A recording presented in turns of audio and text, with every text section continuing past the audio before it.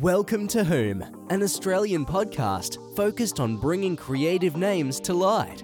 At Whom, we ask the real questions. That would inform what question you would ask everyone, right? I was just thinking, like, do you like cheese?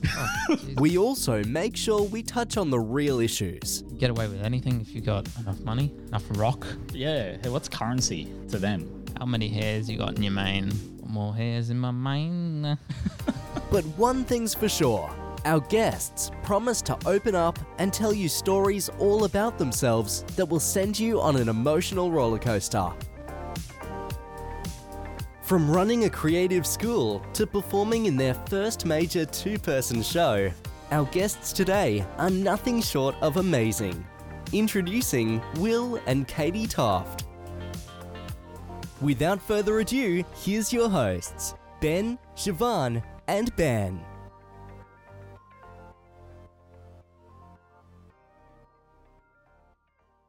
Honestly, it was because I think it was like, well, we're not funny. We're not. Yes, scary. We're not scary. We're not funny. We're We're not not scary, inspiring. and we're not that inspiring. So I guess I'll take this. we're challenging. Oh, stop it, you two. So no, I was going to say, Katie, you're particularly inspiring to me. There Just you go. Oh. Maybe we should have ticked that one.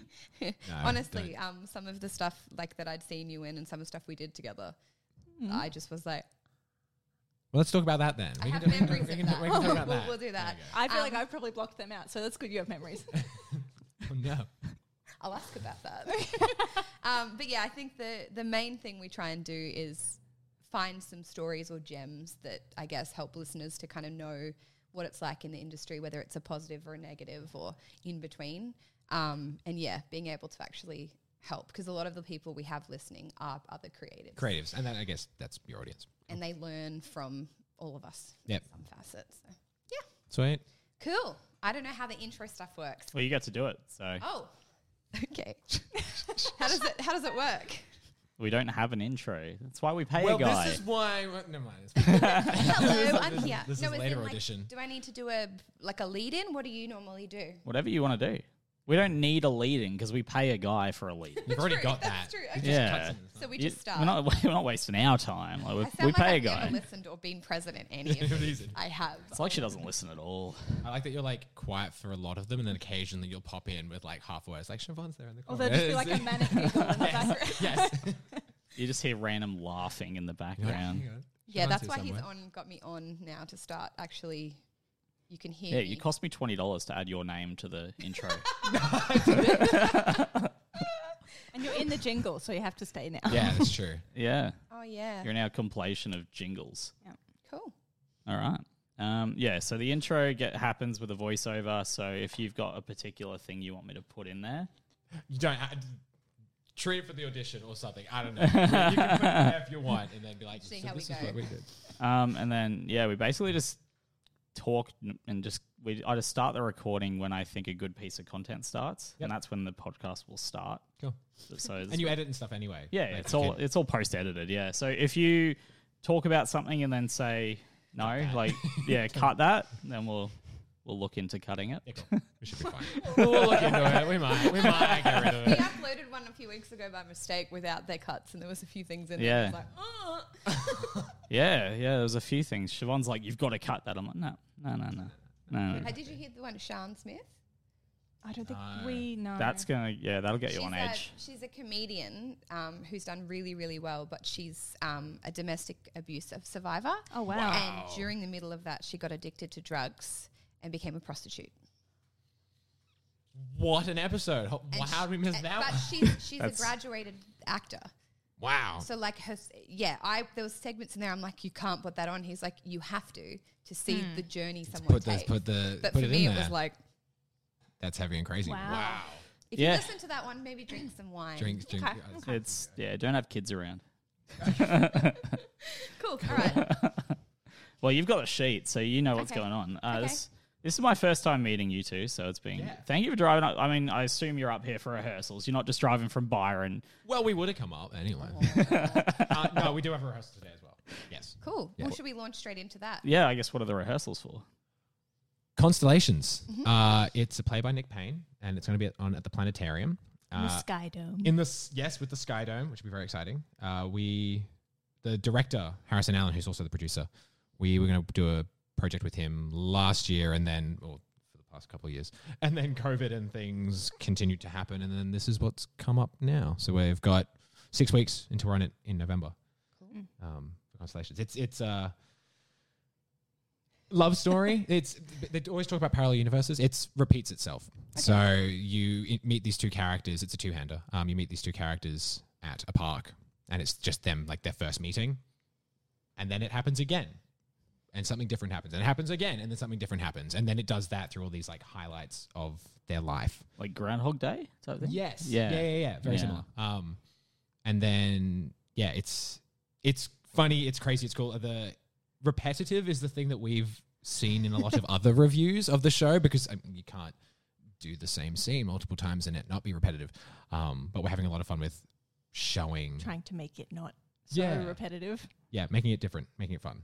It's a lot of fun. How does it work with iteration? Because I think I was going to say the same thing from a viewer standpoint, to be able to keep the interest. Like, is there bold moments that change it up? We are doing without that. revealing too much? Yeah. Sometimes. Sometimes, yeah. I think the way sometimes the script is totally different, where it will change and you're like, okay, it's the same scene, like if they're meeting each other, but they're saying different things. Yeah. And other times it's word for word, almost identical.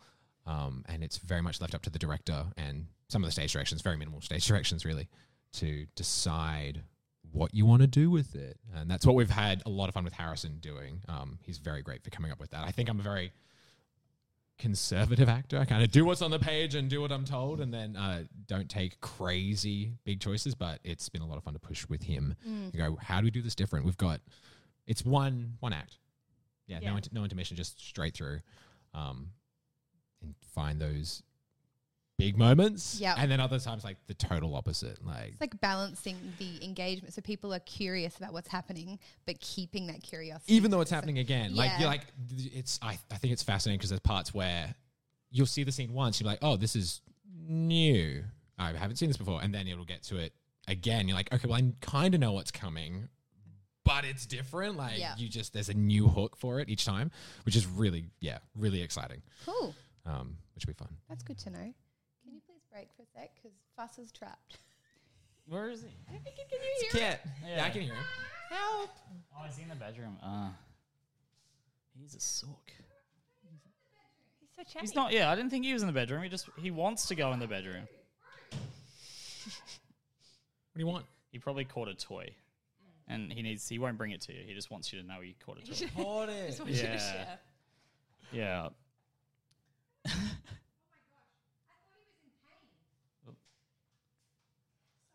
Just wants to share. Just sitting in the corner going, I thought he was hurt. Yes. Oh. Cool bananas. Okay, so that's our obstacle. This is fine. Don't move. It's fine. Cool bananas? Cool bananas? Yeah. So I guess what got you into creative industry? Like, when did that begin? Was it one of you that got the other one in? Ooh. And then, Probably. so you just started living their dream and then you were like, no, I like this. I feel like we've sort of fluctuated. Like, I'll be more in creative and Will won't be, and then we'll sort of flip the other way. I feel like you started it. Well, sort of. Yeah. I can't say I was not creative before we met. We met in the school choir. So that's, yeah. No. We met at school and the choir, most of the choir. But definitely, because I think after school, I didn't sing for a year. Like I did music extension and singing all that, and then didn't sing at all. And I think during that time, you actually picked up theatre first. I did, yeah. I did The Wizard of Oz. Yeah. And then I was like, oh, yeah, that sounds kind of cool. And then I came back into doing theatre in second year uni, doing business. And then from there, kind of re-brought you back in, be like, hey, come do this cool thing that's kind of fun that we're doing again. So I guess it depends what you mean by creative, because I think, like, on the music side, I've always been musical, but definitely I think you kind of pushed me into, or pulled me into theatre a little bit. Mom was push-pull. Push-pull. Mom was like, hey, come go look at this audition for this. I was like, oh, yeah, that's a chance to sing. And it was just after I think you'd done. Yeah. Did you ever try to like get in the same show as her before you were? We got sort cast of in the same show, and the director didn't know that we were dating, and then he found out and was like, "Hey, When was that? that was Sleeping Beauty the musical." was. It That was the was. second one. That was you. You were Sleeping Beauty. He was the queen though. He was the queen. At one point, yeah. Yeah, that was my second kids theatre show at Brisbane Arts Theatre, which was Sleeping Beauty, and I was the king / queen. I was the father of the princess and the mother of the princess. The prince. Prince, sorry. Yes. and That's the a mother of lot. the prince. Yeah, it was cool. It was a lot of fun. So you were lead swing. I was, yes. So that was the first show we did together. Mm-hmm. And then Avenue Q at Arts Theatre. Yeah. Avenue Q, was that the puppet one? That is the puppet one. That's the first time I saw these two. That's the first You saw show. us in that. Which one? Didn't know it because I didn't know you, but that was the first time I actually saw you two and then learnt more about you. That's the first show you and took in me a to. non-creepy sense. Oh. But Yeah. yeah, Avenue Q was, I don't know which one it was, but it was one of the Brisbane art ones. Yeah, Katie's done 3 of them. I've done 2. Yep. You did the tour. What's it like being behind a puppet? Is it an advantage, do you think? Or a I like it, but I'm kind of an introvert, so that was nice to be able to be like, not me. I loved it because it was my first main house. Like I'd done bits of theatre. And I just got to focus on the voice. I didn't have to worry about what I looked like, really. Yeah. Which was really cool. And I think with all the accents and the voices and the character acting and stuff was very different. So I think having that puppet is this kind of like safety blanket. It's like it's between me. Like, yes, they can see me. It's also like a whole nother skill to learn. I was going to say that because was it difficult to time the mouth and like At- when you I- talk really fast, can you move your hand Like at first, I remember because when people do it, like naturally, a lot of people close As you say as the you word. say the word, and you had to like learn to do the You have to do opposite. the So that opposite. was kind of a That was a huge. We had a bunch of puppeteers come in and show us Oh, and talk to us really? about it. Yeah. And Cool. some of the cast were as well, and had done the show before. So it's like, this is how you do that, and this is how you make it feel normal. And then it was a lot of practice. Like you took the puppets home, it was like sat in front of a mirror. I was like, okay, how do I do this? Did you tour with them, Katie, when they I toured? did, yeah. Yeah. Yeah. So I was Bad Idea Bear and Kate understudy, I think. You didn't do Lucy then. That was No, I didn't. that time. Yeah. So I was Ensemble and Bad Idea Bear, and then I was Bad Idea Bear understudy, and then I was Kate Lucy. So there was one show where I think I did Bear and Kate, and that was just are we allowed to swear? yeah. It's an adult show. Yeah. Yeah. Particularly because if you Were you look going to at, say it was a shit time? No, it was like a mind fuck to do Oh, like yeah. the two at once. particularly when you look at like the back ends of doing a show, like where you have to run to get to your next entry.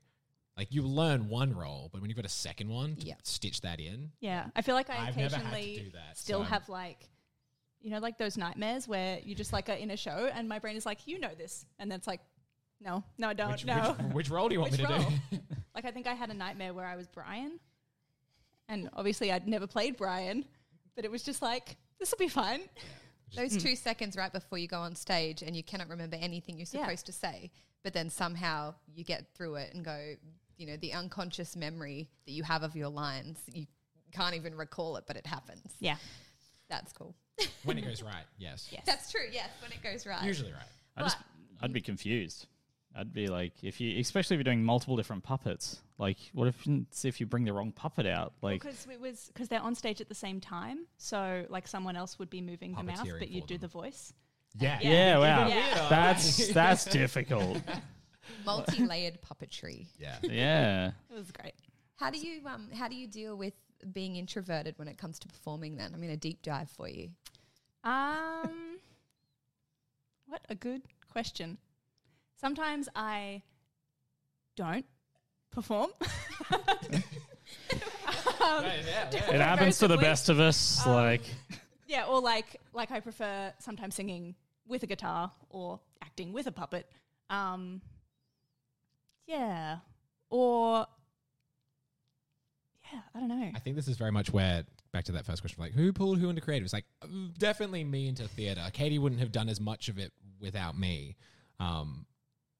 Before it's like, hey, go do this. hey, go jump on a stage and audition and try this thing because I'm enjoying it. It's like, sure. Maybe. Do you find, I know for me, when it came to anxiety, stepping into a person or a character, even though it is you in that person's, you're physically there, you can sort of put that up as a mask for yourself? Yeah, like probably a little bit. Like I found when we did We Will Rock You, just like the accent and the sarcasm and all the comedy helped because that was Which probably you were my familiar with as well. Like not in the sense of like you've done it before, but it was something that style of show and comedy is something that you're like, yes. Where if I'm like, hey, let's watch this emotional drama, she's like, nah, we're watching this other rom-com or, which we've watched a lot of recently, or what? No, I'm just pleased that we've watched so many recently. Yeah. So I think that helps, particularly when you're jumping into roles. It's like whatever you're comfortable doing, if you can get cast in something like that, which is good for that. Which is where What's your go-to rom-com? Do you know The Killers? Killers? Is in the band? No, Oh, as in the movie. Yes. It's like tragically terrible, but I love it. Is that Jim Carrey? No, it's Jennifer Aniston? Ashton Kutcher and the Oh, yeah. Yeah, I'm blonde aware girl. of that. Catherine. Heigl. Yep. Like Yeah. it's like so bad, but it's great. I love I was it. getting that confused with the Jim Carrey. Is it Jennifer Aniston when they start robbing things when they go broke? Oh, It's like- Fun Fun with with, Dick and yeah, Jane. Fun with Dick and Jane. Like yeah. the kind of same concept. Same, cool, but same vibe. Catherine Heigl's a good performer though. Yeah, that's Aston default. Kutcher's been in some shocking Oh, rom-coms. so terrible. He can, he can't act. He Let's loves be his- real. I He's love got him. the comedy. He's got that really awkward comedy. Yeah. Yeah. Which I think is why the rom-com thing is the avenue Which they've is- taken. yeah. He's like the awkward, lanky, Well, I remember when he got onto 2.5 Men. I was like, what? I was about to say that. 'Cause Yeah. we, again, probably not appropriate for how old we were, but we watched that religiously as young. Charlie Sheen was great. He was great. He The is show great. Was wild. Who cares if he's a He drug was addict? great until he wasn't. It was one Well, of yes. those. Well, that's the thing. Like, by that point, wasn't watching it, but yeah. Ashton Kutcher was on that. That's right. I had another leading question before. So whenever I've seen you perform, you've always played quite powerhouse characters who have got some pretty big belts. That's the thing I identify with you personally as an audience member. But quite powerful, strong, like very sexual in like their knowledge. Sexual in their knowledge. It's accurate. I think it's more sensuality. They're very confident in themselves, their sexuality, like all of that. Is that, so as far as like performing, because I know that you've noted you're doing a bit more gigging and things, are you happiest in a more melody, guitar, chilling out, or are you happiest in those big things? Probably in those big things, to be honest. Like I like my chill out music, but in terms of like, again, like back to the introvertedness, I find it easier maybe to go to an extreme. Like either I'm introverted and I like sit in my little corner and send my emails, or I'm going to be like fucking powerhouse, like one of those and nothing in the middle. Nothing in between. That's cool. Yeah. Huh, that is kind of a pattern. Yeah. We're all Identifying. we're learning things about ourselves. And you will. So as far as I've seen you in some big leads as well. So what's been happening for you lately? No theatre. Since COVID. I think the last thing I did was Pillow Man. No, you did Pirates. I did do Pirates. That's right. I did Pirates of Penzance. Playing Frederick. Yeah, not a lot of theatre. I did a lot for what felt like a long time, like five or 6 years, just kind of back to back to back, because it was fun and I enjoyed it. And then I got to a point where I was like, okay, I want to play more with the music, because I always wanted to do music and composition, writing, producing. And that's kind of where I've fallen into more so now. But Constellations is the first thing since, what was it, last year? Was Pirates? That feels like forever ago. Man. Yeah. Okay. So I did Pirates last year. Yep. And you come from, or you have quite a musical family, don't you? Brothers, yes. Parents, no. Me and my brothers all sing and play piano and guitar to varying degrees, and we all write, and we all now produce. And Lockie I dragged into some shows because they were looking for men. Like, he got into Boy I From think Oz. Lockie's played two princes, maybe? Oh, yeah, he's played, yes. Simply because it was like, hey, they need someone. There was a show I was music directing. It was like, hey, your brother sings. It's like, yeah, Locke, do you want to come do this? Like, sure, why not? But Mitch won't have any of it. He was like, hey, do you want to come do a show? He's like, nah. So he's more behind the scenes. He's at the moment very much music production heavy. Of the three of us, he's like the one who's deep in it. Yep. Creating and writing and mixing, mastering, just kind of all of it. Just getting his head around it. Cool. Yeah. What would you say is one of your biggest challenges so far? We'll start with the UK. Like in life? I guess within the creative arts industry, what has been has there been a time where you've really thought about just leaving it all behind? Now, currently? I just saw Will laugh. I was like, oh.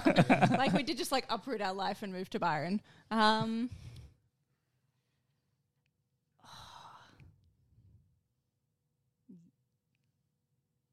know there've been like lots of different challenges, but Well, let's touch on those. let's talk about all of those. Every single challenge. Doing roles, auditions, getting work. I think for me, it's definitely, we both did business. I nearly went to the con to do classical singing and then and then I saw a performance and nothing against them. They sounded amazing, but it didn't look right. It was just like, oh, there's some part of the magic. And it was like, oh, the acting side, the theater. So I decided to do business. But that's been to your advantage. Yes, yeah. I can say that 100%. And when I went into it, part of my brain was like, yes, startups and entrepreneurship and all, whatever that looks like. But also the business for like music and the arts and things. And then coming out of that going, to make a living and a career out of the arts is very different to how, having not gone to a college, I see other people come out and expect certain things where it's like, oh, I'm just trying to get an agent. It's like, there's so many other things you need to do, like, and I'm sure they're aware of like the resumes and reels and things like that. And yes, get the agent, but Australia doesn't have, I think, the setup to sustain the creatives in that space. And I think one of the things for me was like there was a particular institution I was talking to someone, and it was like they very specifically train for ensemble roles, because those are the jobs. There are only so many lead roles in musical theatre.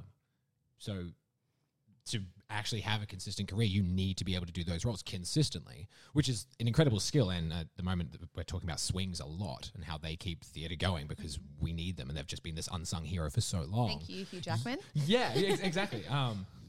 But I think to have a career in the arts, particularly looking at a theatre side, for us, when we started teaching or talking to people, it's like, it's very, very difficult. And people don't understand. It's like, yes, go do it, pursue your dream, do that. It's like, 100%, please, go sing. I'm like, we still do that. But do you have $100,000 in the bank to keep you alive? That's kind of it. Because, and again, the mental health with the arts by itself has been a huge thing. Like and just the expectation that that's entirely like possible, and if you work hard enough, it'll happen. It's like, yeah, but like you look at some of the most successful performers. Like we went and saw Heather's when it was in Brisbane with Jazz Flowers in it. Like Jazz Flowers runs a training academy in Victoria as well. And like she's amazing. She was incredible. Like that show was fantastic. I took my brothers the next day, like, hey, come see this again. It was so good. She still has a backup She sustained. had something else. Like that's what she's doing when she's not performing. And I don't think people realize that. Which then affects, I think, mental health. The mental health of people, because they're like, oh, I'm failing. It's like, no, you're like playing a game that's near impossible to win. Yeah. Particularly like even the idea of if you're teaching, it's because you failed to make it work. Like I had that idea in my head for so long, just because I heard it through someone until a friend of mine was like, you should try teaching, because we were talking about acting. I was like, oh yeah, I'll do that. And I loved it. Like it was so much fun. It's just like a whole different way to provide value. And it's more than just the skill and talent of here's how you use your voice or you dance or whatever it is you teach. But if you impart the skills of life and learning and how to move through failure, you're actually imparting more than a lot of teachers with curriculum understanding. Yeah. do. I think that's our challenge. I don't know if you resonate with that as strongly as we kind of do. We've been together for so long. Our challenges are the same. We shouldn't be what they are. It's really interesting too, because where I graduated, there was a few career classes that we did towards the conclusion of the degree, and that was about how to sustain yourself in the industry. But it was largely about how to do your own tax returns as a performer. That's good. That is good. But then it was about, like you mentioned, show reels, keeping yourself relevant. But then there was this whole thing about, but make sure that you eat well, you exercise well, and you look after your health. Okay, what does that look like? If you're only making $100 a week as a performer, how do you sustain that without $2 2-minute noodles and, you know, whatever you can find? And their resolution for that was, oh, well, you'll figure it out, get a part-time job. But the reality is most people who start in a part-time job, most of them will end up in a full-time role in something that may be the opposite direction to the creative industries. So being able to keep that voice in the back of your head to pursue something is definitely a challenge. Yeah. I think just even on that, Larry Moss was talking about, like, if you're pursuing acting, you need to treat it like a full-time job. Like, you work on monologues every day, you look at scenes, you break things down, you stay relevant and keep training. And you can't do that when you're working full-time. Like, there's this real disconnect between what it is to be a working performer and then how it feels like to fail. Because I think for me is I've been very fortunate to do a lot of really, really good roles in a community setting. Like, they weren't paid. Occasionally there was a bursary or something, which would pay for fuel maybe. But I think I've had one of the best runs in musical theatre and the arts because I haven't had to rely on it and never thought to rely on it as a profession. People would be like, hey, you should go audition for this or do this professional thing. And I was like, no. And I'm probably maybe not as much a musical theatre head as someone who wants to work and do this every single day. I don't need that so much. But I think just because of that absence of stress or that expectation wasn't there really helped. Even just from like a mental health point of view, Just just the expectation that it's okay if I don't make a full-time living out of this, because that's so hard to do. And that it's okay to spend time doing other things and still do this because you love it and because it's fun and because it makes you feel things, not because you have to make a full-time living out of it. Yeah, and I never looked at musical theatre as a hobby. You look at my career, I say in inverted commas, like, but it was really like I treated it like a profession. Like, I'd work hard, I'd want to do it as a profession. I'm still looking at acting in the arts and doing that in that setting. But I think just because it wasn't in that professional grind and the expectation of finding the job, and I think the big thing people don't understand is it's contract work. You have a contract and then you're gone. And I'm fortunate that I had a role model or someone I could talk to. My cousin was Nicky in Jersey Boys. He was like the only person in Australia who played that role every time they did Jersey Boys. I remember talking to him and he was like, yeah, go study. I went here, don't go there anymore because it's worse now. And I was like, okay, well, that's interesting feedback, advice. And then it was talking to him. It's like, yeah, it's always contract work. Like, I have this job and then I'm not sure what comes next. And that's so hard, particularly if you're not doing other skills that'll sustain the full-time up on the other side. So I think that's the challenge that we, like the big philosophical matter, like one that we always see, particularly when we're teaching or we're just talking to other people or artists, and like they expect that this is going to be the be-all end-all. It's like, There's we'll talk to you in 2 years. Like, that's hard. There's performing arts classes or dance specifically that are called contract ready courses. So you do a 6-week course so that you remain accurate and contract ready, but some of them have been there for 6 months because they're contract ready. Yeah. But where's the contract? And there's nothing at all wrong with it. I think it's just, and I don't know, like I have so many friends who've been through like tertiary training who come out expecting that it like, yeah. And it's like, you come out and you're like, you're ready to find an agent and you're ready to get, and then it's like, and it's not that they're not good enough and it's not that they've failed. It's just that there's like a supply and demand issue. Thank you, There's economics saturation. from business. Yes. that was the thing. Like if you look at the population of the world, and this is what I talk about to students a lot. When they bring up, I want to do this. It's like, okay, I'm going to tell you something. Population of the world. There are like 2 streets where we do it. West End and Broadway. That's it. Everywhere, right? And then there's like the touring companies in the rest of the world. But that's where everyone in the world goes to do this professionally. And everyone is competing in that sphere for that. And you know how many broke actors there are in both places trying to make their mark.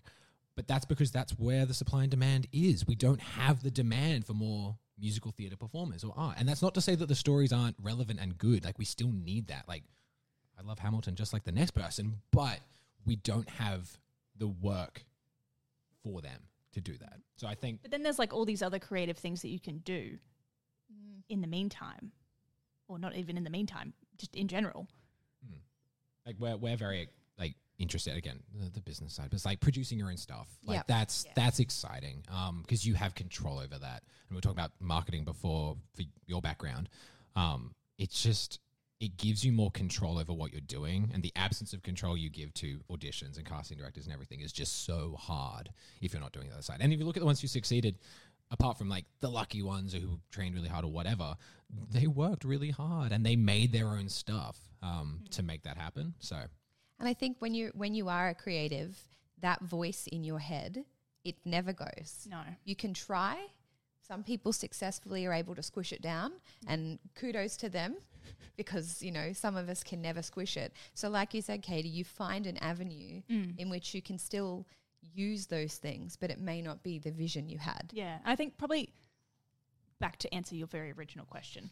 That's probably like the challenge, because I found, especially like because obviously we're together and like I'm an accountant, so talking about like supply and demand, there are like less men in musical theatre than there are women, like in Brisbane especially. 100%. That's the only reason I've been able to. I can sing, yeah, great, but I was a guy. Like that was very talented and beautiful. But- But I think like just the pressure to like keep my confidence and self-esteem and like to keep going when, like, say I go to an audition and I'm so aware now, you know, logically, that there are a lot of things that are out of my control. Even like being on a few audition panels now, like there are some people who come through who are phenomenally talented, and it's just like, oh, they didn't get cast because of this random reason that they have no control over, that really has nothing to do with them or like their skills or how they look or how they sound or anything. That's just like, if you're not aware of that, then that's just like someone just like whacking you over the head with like a sad confidence stick. I feel like all actors, as part of curriculum in school, should be on an audition panel. Yeah. They have to. Because Yeah. not only do the audition panel, they want the first person of the day to come in and tick the box because that's done. Yeah. Like, of course, you know, but like you said, I did an audition and it was literally because we didn't have a budget for a wig. We didn't, Yeah, and like she there are wasn't so willing to many dye her hair. Yeah. But the person that was perfect for the role, it was that. And I was like, I told her honestly, because I'm like, Look, don't go home Yeah. and think you weren't good enough. It had nothing. Yeah. But it's amazing that on a repetition for a decade. Yeah, you but know. and I find that's something that a lot of people, especially like going into some teaching, like a lot of people who are training to want to get into shows just don't know. And they're like, oh, I didn't get it because, you know, don't look right, or I'm not good enough, or my audition sucked, or I sung out of tune. It's like maybe. No, just dye your hair. Yeah. Like, the role. Yeah. So something I realize is even more and more, we talk to so many guests now and they're all in shows, but they're very rarely paid in Brisbane for shows. And our company has always made a stance where no matter how little profit share there is, we want to pay our actors. But seeing everyone who comes in who's in shows, it's no, we get paid in exposure. We get like There's almost a like, shock value when you say it's going to be paid. Yes, 100%. What? Yeah. Really? like I was going to do this for free. even if it's like, you know, our last show, they all get paid quite a bit, like quite a decent amount of money, and it like they were just like, one of them came up to us and they was like, oh, if you're only paying us $100, don't worry, put it towards something else. I'm like, mate, it's a bit good more than that. Like, so we must audition these people, and they have no expectation. Like, they just think or automatically assume, oh, it's not paid. Yes. You know, we'll get paid in exposure. We'll figure it out one day. Like, And I find it astonishing from a business point when bigger businesses, I mean, we talked briefly in the lift, but I won't mention that. But, you know, you become quite good at a skill that's maybe secondary to performing arts, but you can provide that skill, you know, like accounting and business. Hey, will you come help us with this? Well, I just did a 4-year degree and that comes with HEX. Yeah. Not for free. Sorry. Yeah. Yeah. So how do you guys find that, like as far as exposure versus payment? I mean, maybe not so much now, but back in the day? Katie? I haven't done that much theatre. Like, I've done some theatre. and I've again been paid like a little bursary, or Constellations is paid, which is very cool. But again, very, that's very rare. very Like- rare. And like also we're very aware the producer and director we're working with is studying business. Like he's a business person. Yep. But anyway, that's a point. side point. It's still important though, in a lot of ways. Yeah. What We'll was the question? Is Constellation sort of your first decently paid role, or have you had a few of those? I've done a short film. This is where I actually met the director, Harrison. Yeah. I did a short film. It was a musical short film that was paid. Yeah, right. And right? Like, yeah, and I was like, what? But Where's like the paid yeah? properly. But I was paid per hour. It was like an actual equity standard of pay. Awards, I was yeah. like, this is insane. Where are you recouping the funds from a short film? They're not. But that's the thing. I think your point about companies not paying actors, it's because they don't have the money to. Yeah. They're spending it elsewhere. It's this real balance between like proper Community and then pro-am productions. Like the standard can be there. Like Yeah. Ipswich for me was amazing. The theater is great. There's lighting and sound is incredible. It's a professional production without paying the actors. And that's what we said. Like the orchestras that they get are people who've Yeah. done the QPAC tours. When I did Wicked, most of them had done the national tour, which is just like, what? And it was incredible. That wasn't paid.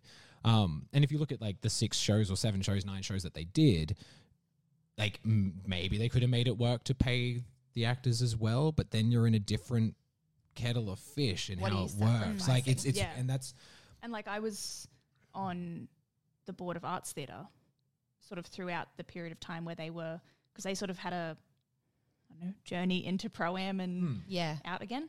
And it's like I was treasurer, so I did the books, and it is really hard. Like in terms of all the different things you need for a theatre company. Like it is possible to run a professional theatre company, but it's I don't disagree. I got to jump in. If you look at like the state companies, they're funded by government. Oh, yeah, like yeah. that's true. Yeah. like, I just people Absolutely. don't get it. That's like, a big distinction. Yeah. Yeah. It's so, and Brisbane Arts Theatre has no government backing at all. No. Like I love them with my soul, but they've never had that. They could never afford to pay actors. You look at Queensland Theatre, Opera Australia, they have government backing. So that's And a the lot of extent it. of the paid work that we have, and a lot of That's it. a Like, good what, point. like- yeah. I know there's a lot of, that's probably a, I don't know, topical It's thing. insane. So But- they don't have enough, or they spend this much on a set, and you're like, Yeah. what? But I think the big one for me was there was a Queensland Theatre presentation. One of the actors was talking about he was doing 2 shows back to back, and he said, "I feel like a professional actor," and I was like, "Fuck me! Oh my god!" If this person who I've seen in a bunch of stuff now feels like he's doing it because he's got 2 contracts back to back, I'm buggered. Like this is the person I'm looking up to in Brisbane for like Queensland Theatre. Like this is, and they do incredible stuff. I was like, there's no way to make this work here in that setting. And like we've talked about moving, and I've looked at the States and things. It's like, it depends what you want to do and how much. And it got to the point, it's like, I don't want to do musical theatre or theatre that badly to move and do that. And I remember seeing a post years ago, someone was complaining about all the talent in Brisbane goes to other states. And it's like, that's why. Like there is Change no it. work. Well, even movies now, right? Like they're being filmed back here now, but they're bringing across anyone who went to the States to But make also it. the same as some of the musicals. They'll Yeah. bring like Yeah. Yeah. Aladdin did that. Like, and You it's- get 1, maybe 2 ensemble that they need because of sickness or Yeah. something, not because they. Yeah. And that's how a lot of people are trained. I don't know who you're talking about. I think I know who you're talking about. With that often through sort of colleges, you're trained mostly to be ensemble. Yeah. Because the leads are either cast because they're bankable, or they're brought over from overseas, or Yeah. And I think that's the thing that we're excited to play with now. Like we've performed enough together to know that we enjoy it. Yeah. Because some people hate it, particularly because we're married now. Congratulations. Yeah, thanks. But that's what we want to do more of, is like creating those things, and like the bankability of people is just, it's the same thing. yeah. Like, And I remember being on an audition panel. It was quite a few years ago, yeah. and there was someone who auditioned, and they weren't necessarily the best at all. Like they were very good, but there were a dozen other people there who were like, you would The same or kick the shit better. out of this role. Yeah. But she got cast because she had like a big Instagram presence, or she had this, or like, and there's like so many other things that go into and I it. think people don't understand. It's like, oh, they did this because it's like, and do you know why? It's because they're going to bring money to the production, which Yeah. helps them pay for What everything is else. marketable? Right? Like, and that's it. And I think just the arts, we place such a high value on the art, which we should as artists, that we forget the stuff around it that supports it and keeps it going in a commercial setting. Yeah. I think that's an interesting thing too. Like, so much of the Brisbane workforce I know in creative industries, when COVID happened and there was a shift to the Gold Coast, to the studios, every person I knew was being an extra on Elvis, or they were an extra on an Aquaman or We're like The eight Rock, friends all in of them. Elvis. Yeah. And He's we like, had look at me, that's the back of my head. makeup designers, hair, like anyone who has some kind of side hustle was doing work on the Gold Coast. And I thought that was great because they weren't just saying, they did have their lead cast from the States for the majority, but they utilized Brisbane creative industry in another way. Very cool. And that was great because, it hadn't happened like that No. pre-COVID, Yeah. and you injected all this, Well, that's And what. honestly, like the COVID, hangover.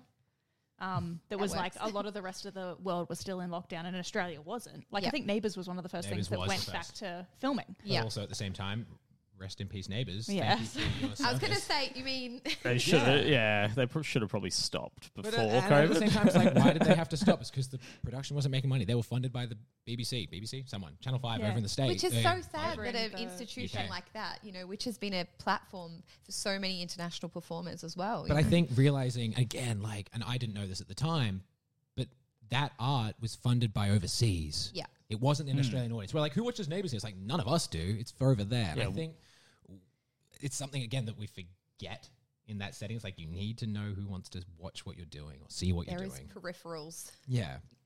Do you think a lot of people that are upcoming, and I guess your advice towards upcoming people, do you think a lot of them accept unpaid gigs because they don't think they're qualified enough to be paid?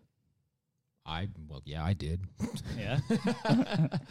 There's this real, again, disconnect between how trained do you have to be before you can get paid for what you do, particularly just in the arts, right? Like there's no degree that says, I can now Get paid. get paid. I'm allowed to get paid now. People can do that from if they're 5 and it's the right gig. You look at the tiny humans who've trained really well.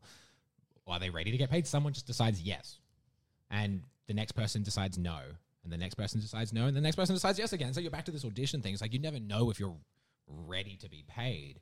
And I think placing a value on what you're doing and understanding how that connects is part of it. Yeah. So yes, people do it, do but you also look- for fun. There is no paid work. Yeah. Don't expect to be paid. How do you get the experience without it? You Yeah. can train, but then still there are people who leave training who then go, okay, I'm back in I have to try get gigs. It's people who and we've interviewed as teachers who are super talented and come to the interview like, I've just graduated from this degree and I'm waiting to get an agent.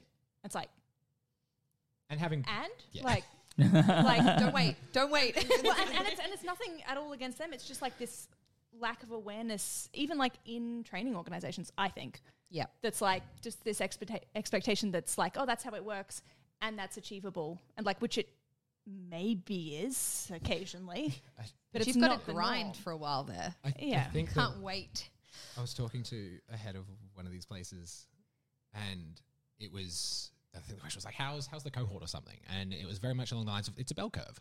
And I was like, it makes so much sense. I'm back to economics and the graphs and everything. It's a bell curve. There's the top 5% of the class who are incredible. They will go in, they might go and do things. And then there's the middle lot who are they're all right. Yeah. And then there's the bottom who are we're just taking their money. It's that's not their fault, but that's just kind of what's happening. And you're like, oh, and that's everywhere. So I think to do free stuff, the experiences I've had have been great. I can't recommend amateur and community theatre enough. It's so much fun. I was fortunate in the ways that I could just do it back to back, and many people who are I want to do more amateur theatre, and I can't. It's Yeah, it's I been can't strange help you, actually, the shift in, because I haven't done amateur theatre since before COVID.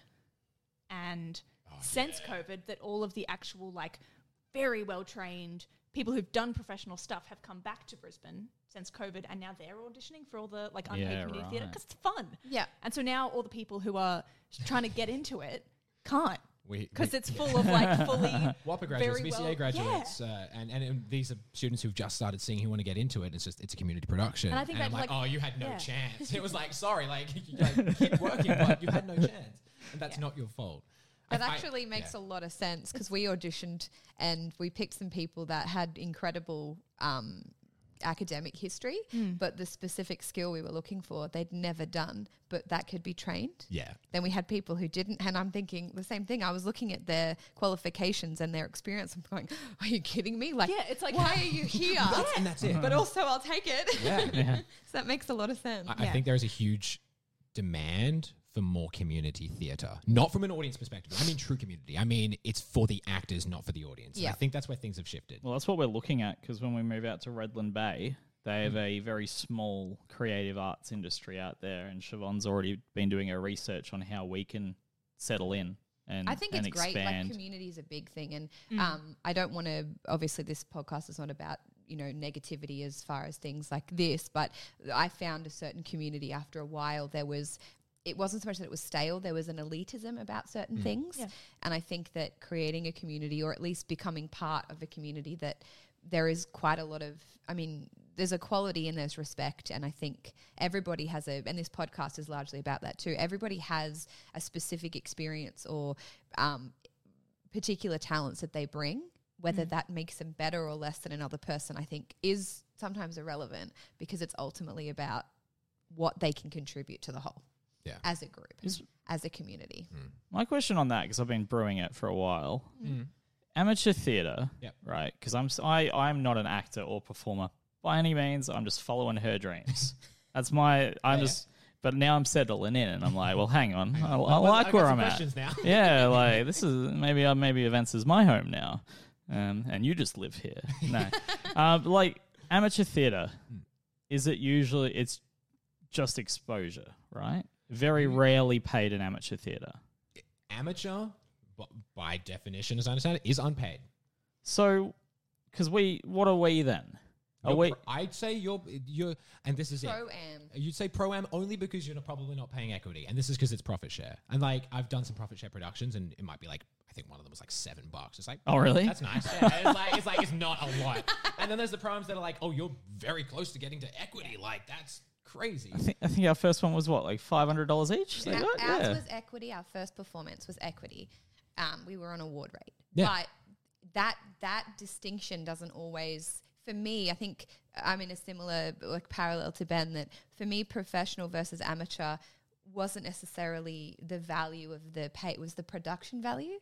That was the distinction. For me, amateur theatre may not have the ability to put on a particularly large set, but then you look at Brisbane Arts and they have some pretty phenomenal sets. Other times it's not, but they're considered pro-am and I think... Depending on what time and if the production's paid. And I think like the next jump for me was always in that like there's your community theatres where like it's a show in a church or a town hall. Yep. They're fun. Like they're still fun. I've been in great shows because of that. And it's almost like the value in that, it's not even really exposure. It's like experience and fun and social and confidence building.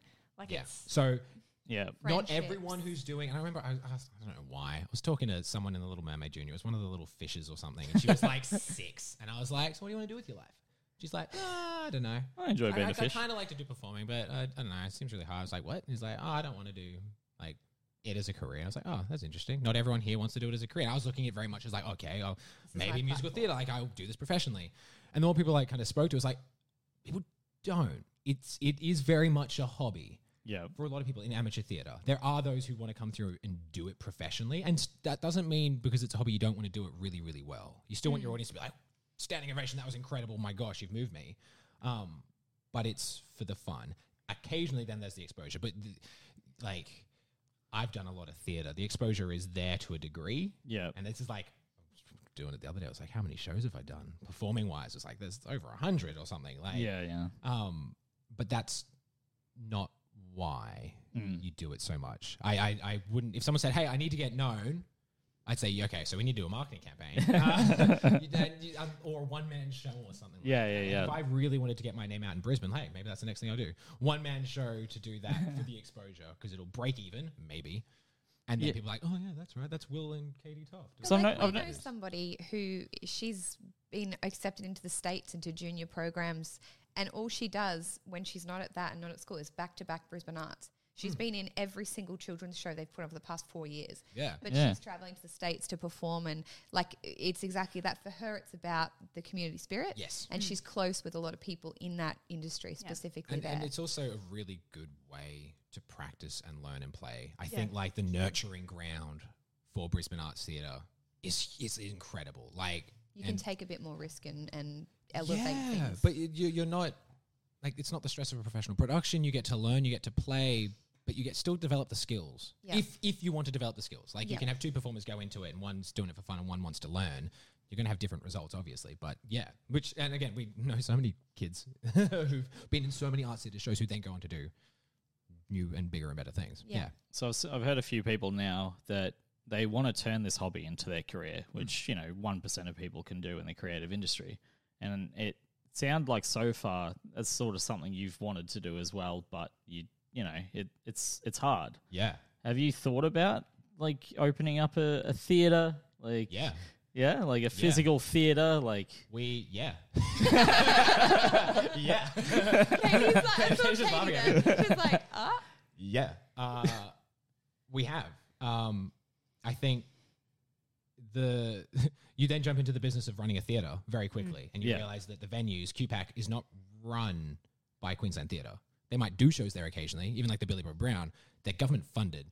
So if you want to buy a venue and run it as a theatre venue, okay, good luck. Like QPAC does comedy specials. They do opera. They do ballet. They do absolutely everything. It's like, oh gosh, this is instantly outside of my musical theatre bubble of wheelhouse into something else. Yeah. So in regards to buying a theatre, because we thought about it and looked at it, no.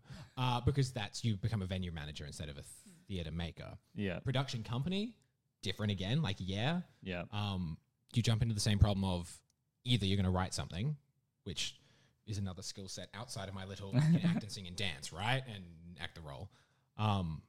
Or the marketing of these shows, and you've got to start working out, am I going to pay people? yeah.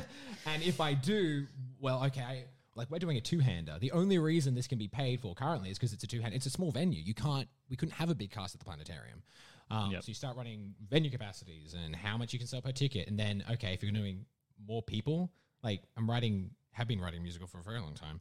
I was going to ask that question. It's got like 30 people in it. It's like, what idiot decides to write a musical with 30 people in it? How can you And then- expect it to be paid? how can you pay anyone? And how can a producer decide to be like, yes, you know what? This unknown writer with this big musical with 30 cast members is a good idea to try and fund. What I'm now doing is writing a two-hander musical. Is that touring? Is that the touring one that you looked at like a while ago? Oh, is this last 5 years? No. What's this The one? The one I'm writing? Yeah. This is Tesla. This is the one that's been- Tesla. that one. Tesla. Yeah. Tesla. So spiel for people at Touring. home. This is- Tesla touring. Yeah. This is based on Nikola Tesla. So I'm Yeah. writing with James Burton. We've been doing it for years. I remember. It's had a workshop now, though. We and it was good. We workshop the end of Act 1. Cool, The the start, whole sorry, of Act the whole of Act 1. Good And- things and- take the time. end. Good things take time.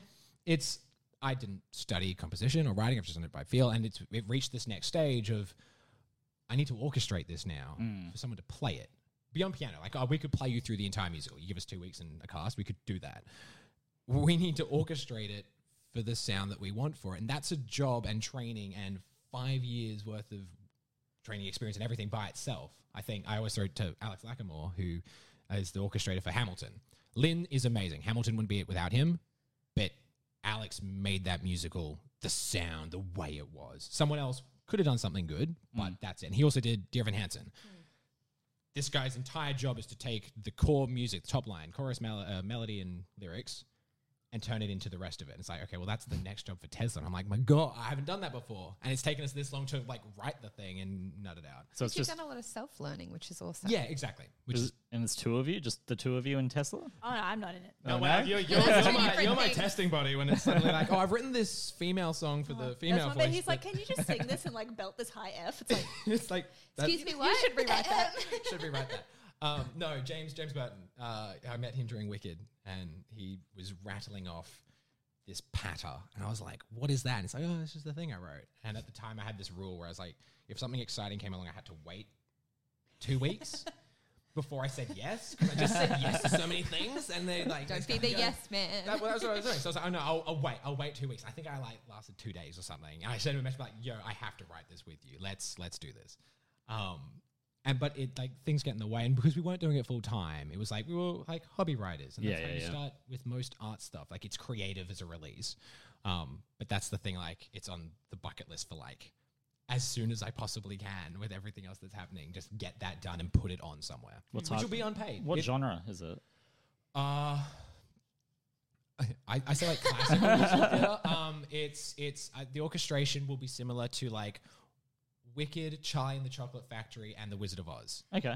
Yeah. With elements of like your Hamilton and Dear Evan Hansen sort of like contemporary pop sort of feels. So it's just you and him on stage. No, 30. Oh, no? There's 30 Oh, people. 30? It's Oh, right. Nikola Tesla and Westinghouse, Yeah, Thomas yeah, Edison, yeah. and they all end up in battles. That's and awesome. Stuff. So yeah. But we saw James he was in We'll Rock You at Ipswich, which was great, and he was great. Which I think it was one of his first like main house lead roles, Yeah. and he was fantastic. Like I've seen him perform before in leads and smaller stuff, but it was like, oh, I want to finish Tesla now because he wants to play the role, and I think it's an interesting point to go. He hasn't been able to get lead roles because Just play your own lead He role. looks a bit odd. He doesn't have the best voice or whatever. I think he sounds great. I hope he'll be great for Tesla, but he's written a part for him. And you look at Lin-Manuel Miranda, like same stuff. Like a lot of creative artists in that sphere who do like writing will write something for themselves and then go to do it. Ideally, it doesn't take you how many years it's taken me, but that's what happens. If You you just don't got have to take the funding. leap. You just got to go, I think the thing I did was test it on a smaller scale, Yeah. engage, and then, we did the iteration of our show 3 times, and each time you grow it a bit, and it's not in its complete form, Yes. but it was to a smaller stage than I would anticipate, but it was like, okay, let's just test this new element, and but of that scale with 30 people, a couple of tests isn't quite, let's just smack this on. That was the incredible thing about doing the workshop. I just Yeah. kind of went, people I've been in shows with, please come sing this thing. It was wild. There was one bit where Will was playing piano, and like we had sort of learnt the song. And he's like, great, can everyone just sing some oohs at random? And it sounds so good. We were testing, we were playing, we were writing on the fly. But yeah, and it was to have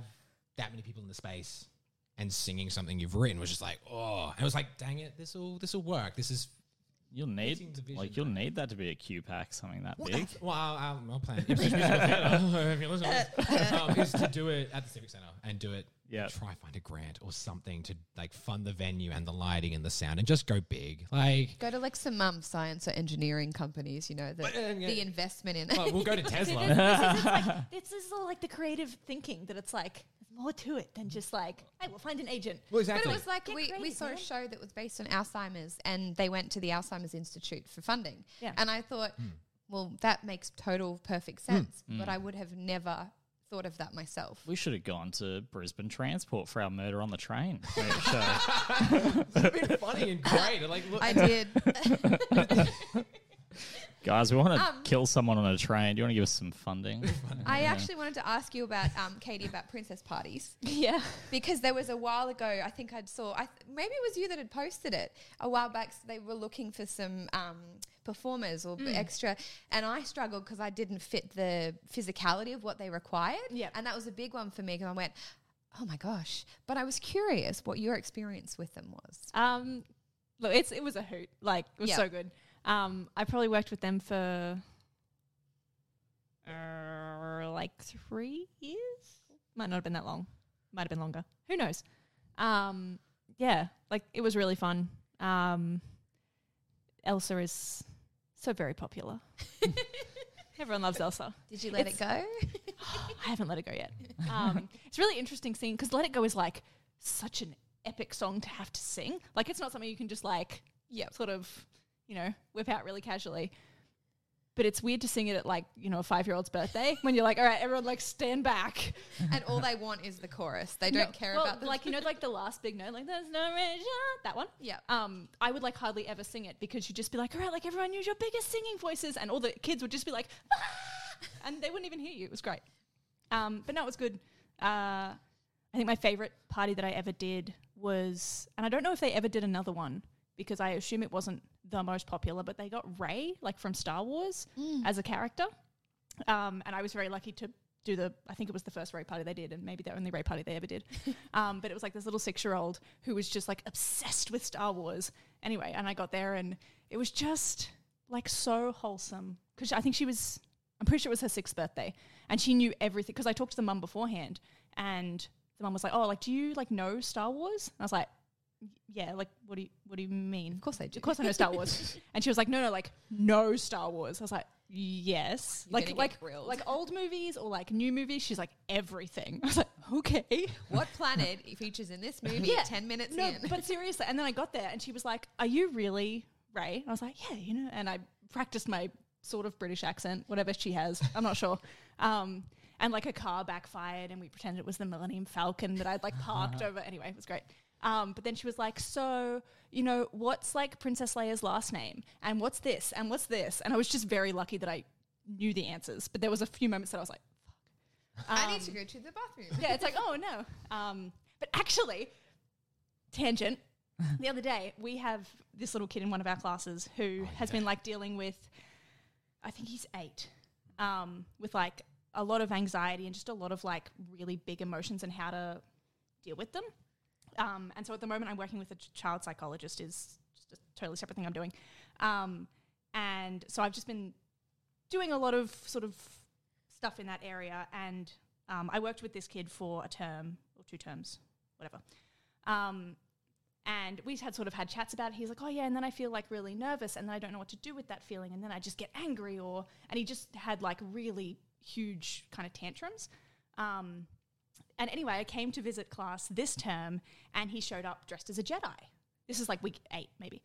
And I was like, you know, "Hey man, what you doing?" He's like, "Oh, Dad's teaching me to be a Jedi." I was like, sick. Sick dad.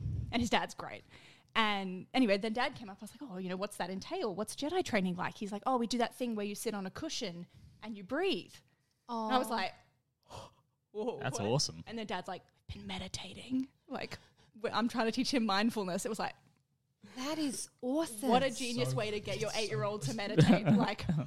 Remember this. Dad, Yeah, shit. Anyway, so that Why wasn't my dad like that? That was excellent. That's fantastic. I Yeah. was actually going to segue into what you're doing for work at the moment with kids. So do you, like, the info I have is child psychology. So I was like, are you a psychologist? I am not, no, not by any means am I a psychologist. No, I am like I think admin and finance coordinator is my Official job title. title.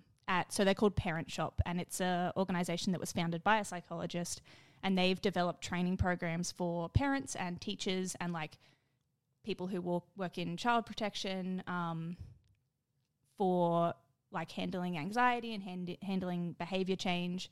And his sort of main thing is communicating like complex researched things about those things into really practical like 1-day courses that you can easily understand and don't have jargon in them and that you can implement like right away into your life. So they're really cool. And that's been a nice thing to go alongside everything else we're doing. Mm. And it would teach you a lot about yourself too. Yeah. Working with kids, it's very humbling. Yes. Yeah. It was. It's been interesting listening to, because like in the background of my work, there's just like webinars happening with all these like parents or teachers or whatever. And, you know, you're like telling them about, you know, emotion coaching kids through like different things, because kids often don't have words for feelings. And we're like, "Oh, how are you feeling?" And they can be like happy, sad, mad, scared. It's like, oh, there's so many more than that. But yes. And that often the parents or the teachers, like the adults, don't have those skills. So you have to like develop them in yourself before you can then help a child. Yeah. Yeah. So it's been really very fascinating. And yeah. Yeah. I have a question for you that is partly on here, but it's more of a curiosity for myself. So back when Mary was here, so track in, so you produced, so tell me a little bit about how that happened and what that was like. So, As in how that came about, I did Wicked in 2015, 16. The music director, Robert Clark, I met him during that. And then I was fortunate enough to work with him in his company at the time as kind of like a project manager sort of role, help coordinate things.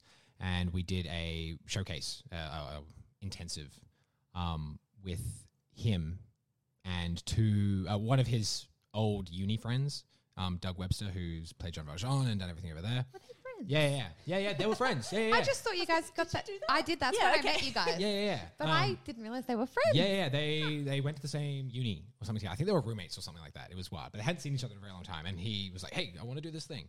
And Doug teaches a thing over in the States called, I think, the American Singer or something like that, Yep. which is his sort of singing course where he teaches singing and performance skills and everything like that.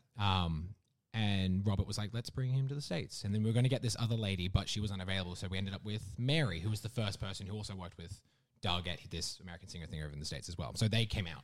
And we did that workshop with 10, 11, 12 people, how many it was, for the week. And then we did that performance and everything. And then Mary, at the end of it, was like, hey, I want to come back next year. And so it was like, cool, let's do that. So for the next couple of years, we brought her back to do similar style.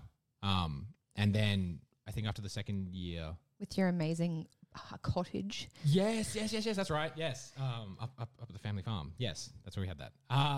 We were like, well, let's tour. Let's go to Melbourne and Sydney. Like, that's where there is more theatre.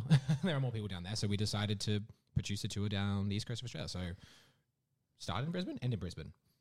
Started in Sydney. Sydney, Melbourne, then Brisbane. And that was like giant hall workshops and less so privates, but yeah, classes everywhere. So a lot of venue organisation and marketing for those. And in Sydney, she performed at the Sydney Opera House.